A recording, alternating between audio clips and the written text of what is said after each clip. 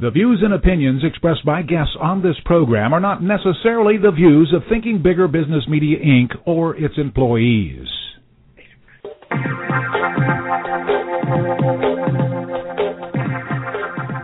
Welcome to Smart Company's Thinking Bigger Radio. Get the inside scoop on how America's most successful business owners transformed their entrepreneurial vision into reality. And listen in as some of the top business minds in the country serve up practical advice, tips, and insights for growing your business. Now, here's your host, Kelly Scanlon. Good morning. Welcome to Smart Companies Radio. I'm Kelly Scanlon, publisher of Thinking Bigger Business Media. And our guest today is Sean Spence. Sean spent his career as an entrepreneur and a political campaign professional, and he started and run two successful businesses. And one day, he got the brilliant idea to track down the 60 most interesting people in business. And today, he's here to talk to us about that quest and to share with us what he's learned from it. Welcome to the show today, Sean. Hey, thanks, Kelly. I'm really excited to be here. So this quest to meet the 60 most interesting people in business, what inspired that project? I read a lot of business books, and I read a lot of Fortune magazine and Fast Company and Smart Business and all those things. And so I spent a lot of time thinking about this. Honestly, one day I was just killing time, and I thought, wouldn't it be fun? I'll just sit here and make my list of the most interesting people in business to meet, right?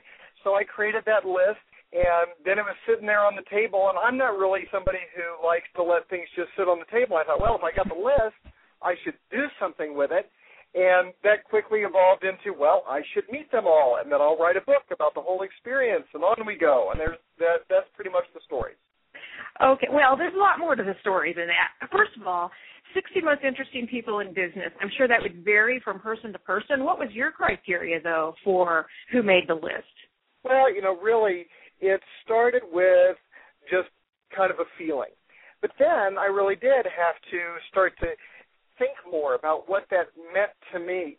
And in some cases, and in fact, in most cases, it meant somebody who had really created something that didn't exist before, who had done something differently and better and in some unique, exciting way that we hadn't seen before. And so that was really kind of the underlying criterion. So what we ended up with was, people like Oprah Winfrey or Richard Branson or people like that who've really made an impact and changed the world in some way. That was really my goal.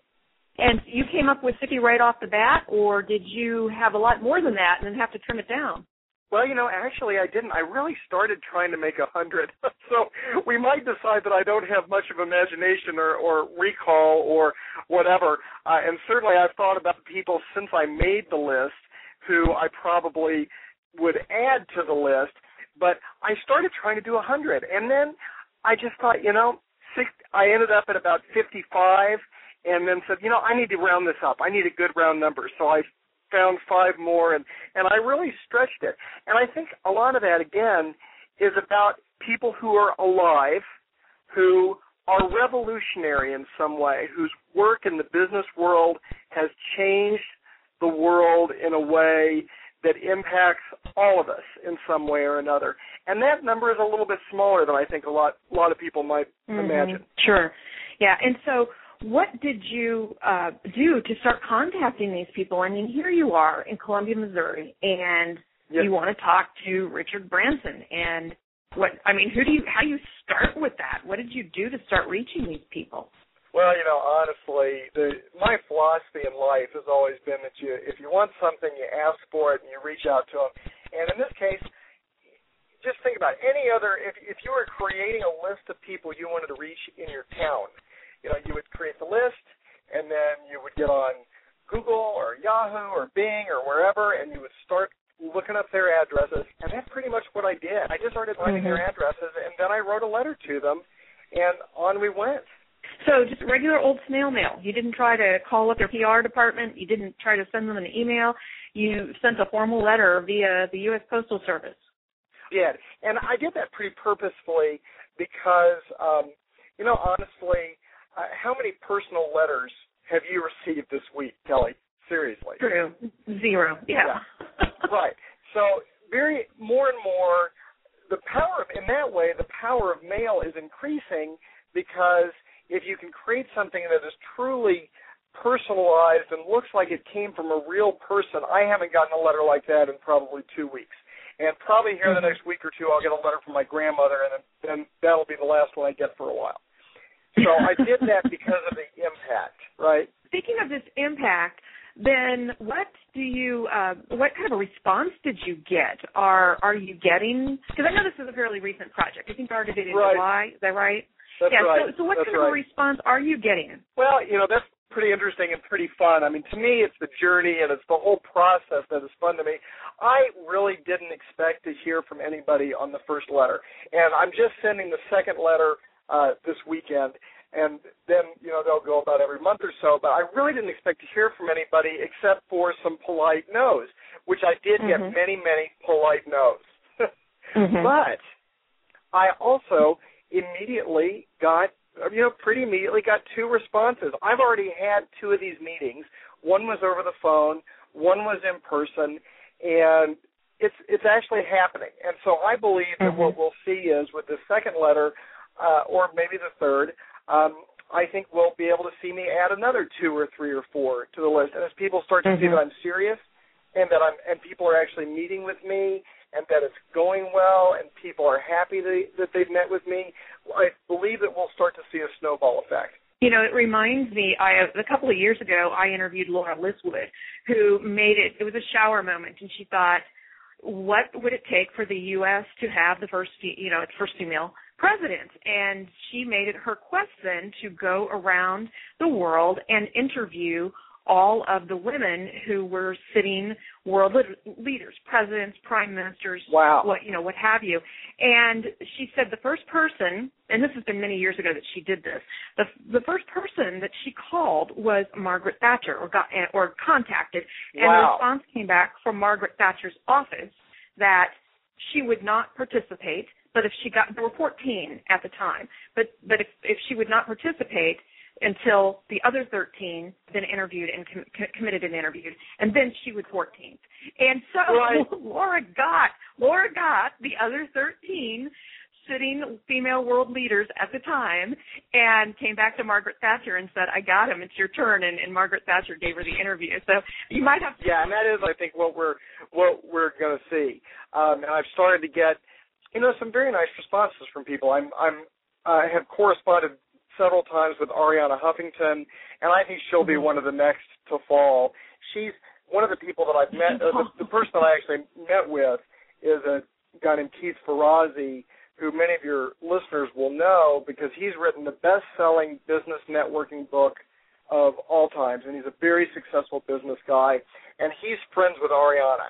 So I think that's going to, as we meet the people who know the people, I think those connections are going to start helping me loosen the dam, so to speak. Yeah, so what do you talk about when you meet him? You mentioned that you've met Michael Gerber. What do you talk about whenever you talk to these people? Yeah, well, with Michael, I really, really prepared for the call, and I made a list of far more questions than he gave me a 50-minute interview on the phone. And also with his assistant, who, since I have met his assistant, I've interacted with his assistant. I now have an ongoing interaction with Michael and his organization. It's pretty cool. But I just made a list of questions. I asked him about his books and what made him write that first book and what was it like to send that first book to the publisher and, all those questions. And I just really focused on what would I want to be asked and what are maybe some of the things that he hasn't been asked on 1,000 interviews. And what kind of advice are you getting from these people? What are some of the most interesting things that you've heard so far? Oh, I'm getting some really great stuff. Now, I will tell you that I'm not trying to get clients. I mean, I'm in business. I own a marketing firm. And I'm not trying to get business. This really is just a personal thing that is separate from my business. But I've already got a client out of it, so that's been pretty interesting. Yeah. Which was kind of shocking. Yeah. No, not at all. Not at all.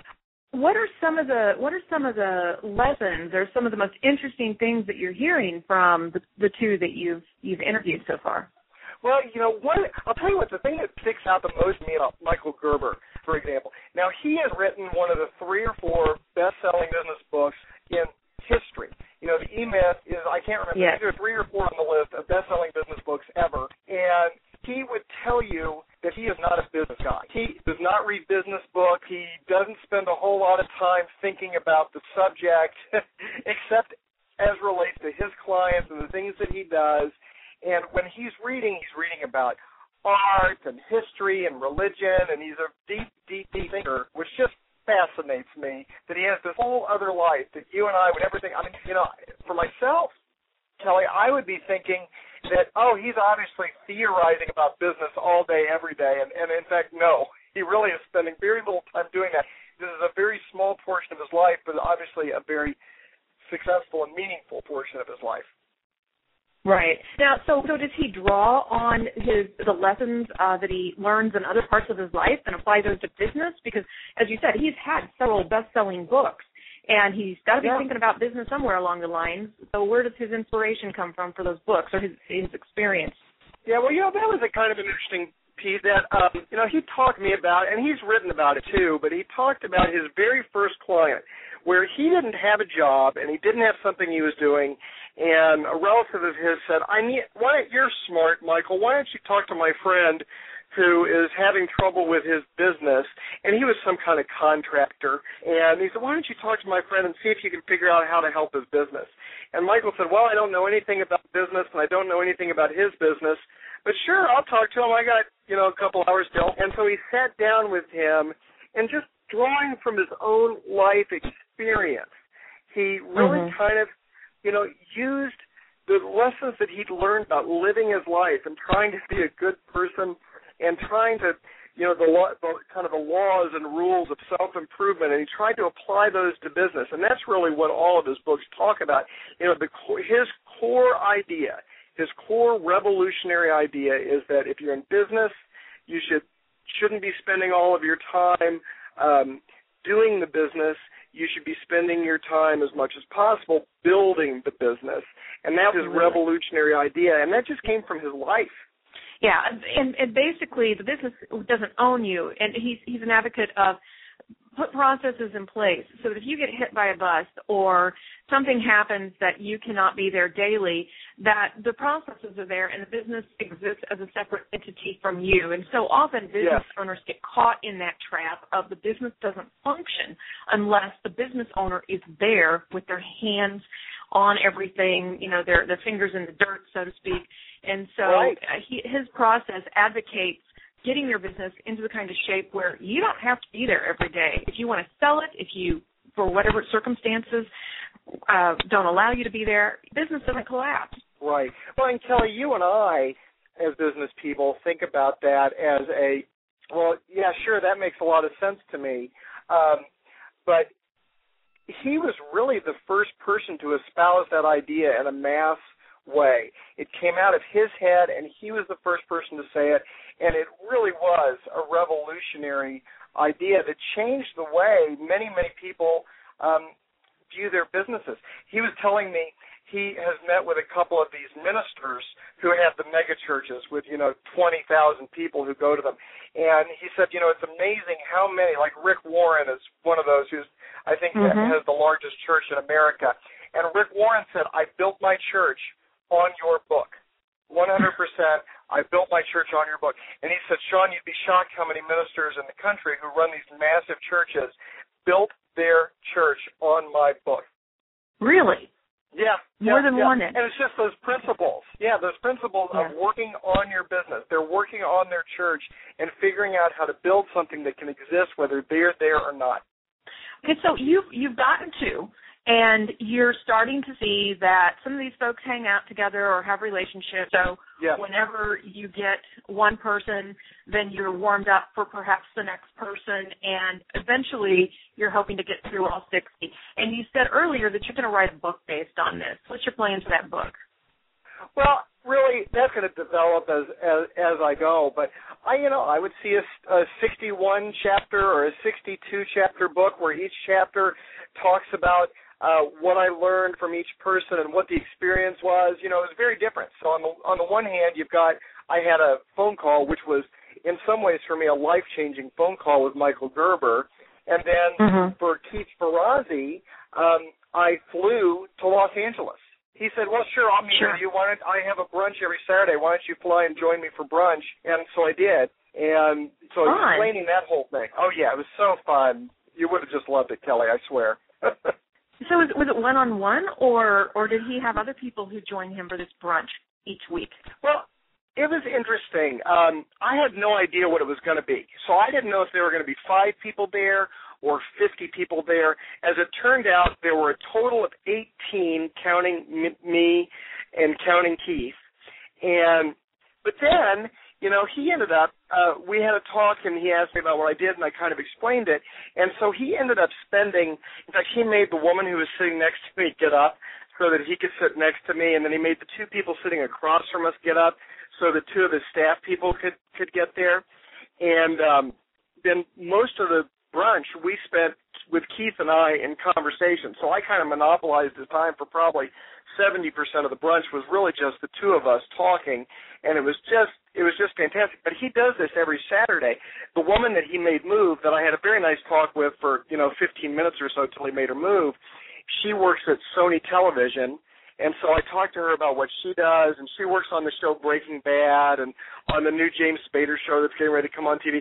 So, and all the people who were there were kind of like that. They were these fascinating people with really cool jobs and really cool lives. It was just a great time. So you're not the type person that comes up with an idea and then just lets it sit. I mean, all of us, and I talk to people every day that have ideas, and that's all they ever get is ideas. They're sitting on paper, they're sitting in a computer file. Maybe don't even make it that far. Maybe don't even make it out of someone's head, and you just dismiss it, or you make up excuses for not following. I'm too busy, or whatever it is.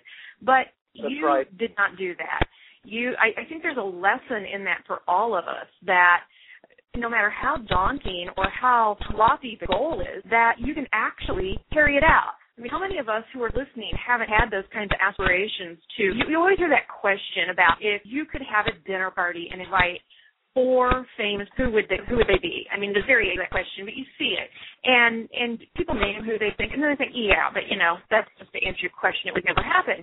And similar circumstance here. You actually went after it. It's like, I can do this. They'll talk to me, not all of them, but some of them will. And what I could learn from this, and then what I can share with other people with this. And I think there's a very powerful lesson there for all of us as business owners, that no matter how difficult it may seem or how impossible it may seem to go after something with your business, that if you put the effort behind it, you may not get exactly where you planned, but if you don't start that execution and it just remains an idea, you'll never get there, and you'll never know whether or not it was something that was attainable. So I applaud you for your drive and your tenacity, to keep after this. You said you got a lot of no's.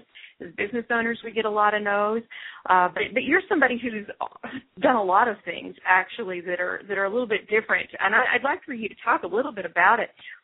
Just recently, within the last 5 years, you rode your bicycle from St. Joseph, Missouri to New York, New York. So as I said, these kinds of things, these kind of quests aren't new to you.